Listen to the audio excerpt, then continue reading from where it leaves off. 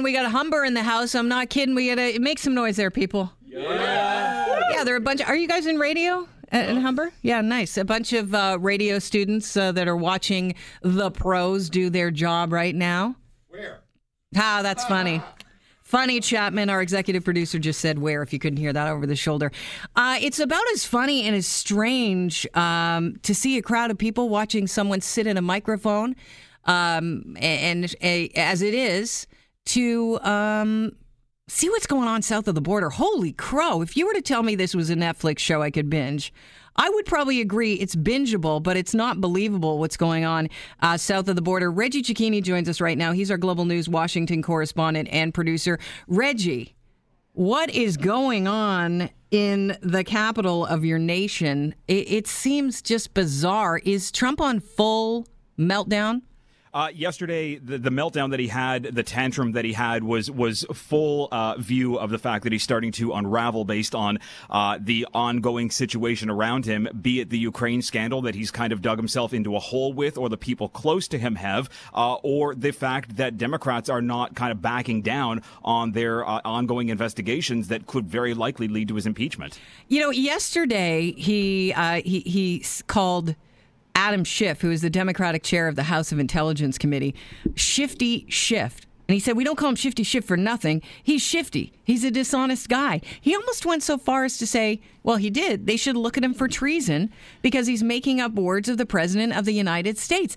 It seems like when Trump talks about what other people are doing, it's almost like he's alluding to what's actually happening within his own camp.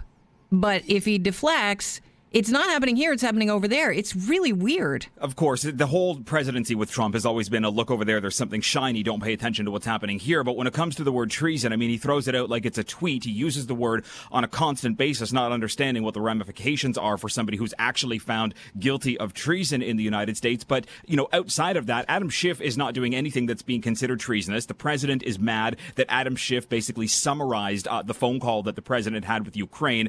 And despite Trump saying that there was a verbatim word-for-word transcript put out, it was not. It was a summary of a recollection of notes of people that were in and around the conversation. So the president is off his base when he's trying to go after Adam Schiff, calling him Shifty Schiff as he's done for the last kind of year and a half, because Adam Schiff is not backing down. His House Intelligence Committee is not backing down, and the president is very quickly realizing that the walls are closing in around him.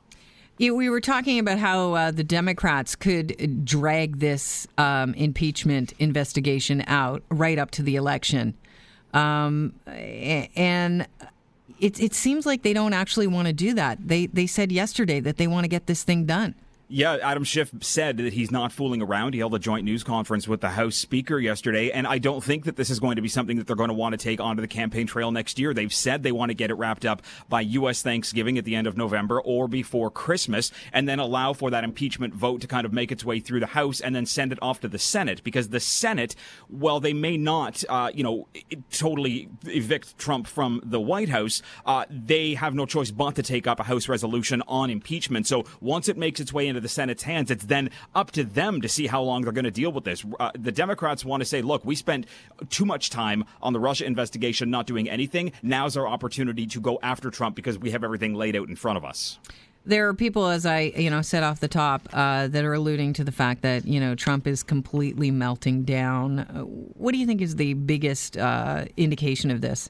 Well, the fact that the media stood up to him yesterday and he had no answer for it. I mean, this was one of the very few times that we actually see a reporter pushing back on the president when he's refusing to give any information. Jeff Mason from Reuters, who did this once before when Trump was meeting with Putin, did it again yesterday, not backing down when he said, what is it that you wanted Ukraine to do when it came to the Bidens, Joe and Hunter? And the president couldn't answer. He asked it again. He couldn't answer. So he asked it a third and fourth time. And the president got very vocal and angry, telling him to sit down and ask another question and ask a question to the foreign leader that was standing next to him. And I think that this may be a turning point, A, in the media, but B, for how people cover Donald Trump, because there is a growing frustration both around the U.S. and the world, but inside the journalistic walls of the fact that it is difficult to get any kind of answer out of the president. So if you go after him long enough, you'll eventually put him onto this spot where he spins out of control, and then you just watch it happen, and that becomes your answer. And how's Trump polling? Well, there's a new USA poll out today that shows that impeachment polls are still putting 45% of Americans in favor of impeachment. Trump's base, though, that 35-40%, it doesn't really move anywhere. You get some really right-wing polls like Rasmussen that'll show that the president is above 50, but nobody really pays attention to them. The president's not wavering in this. The people who support Trump aren't wavering.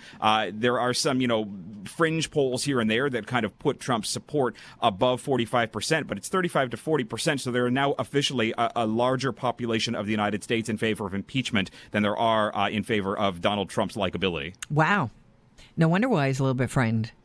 Well, this is just what we're going to see over the next kind of couple of days. I mean, he's going to do one of those White House driveway drive-bys in about an hour from now when he heads down to Florida. So we'll see how he has to what he has to say when he's responding to more shouted questions at him about what happened yesterday. He probably won't be able to hear them because he always gives those, his comments right beside the chopper.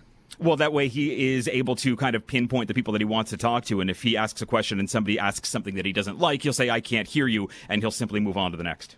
Reggie, always a pleasure to have you on the program.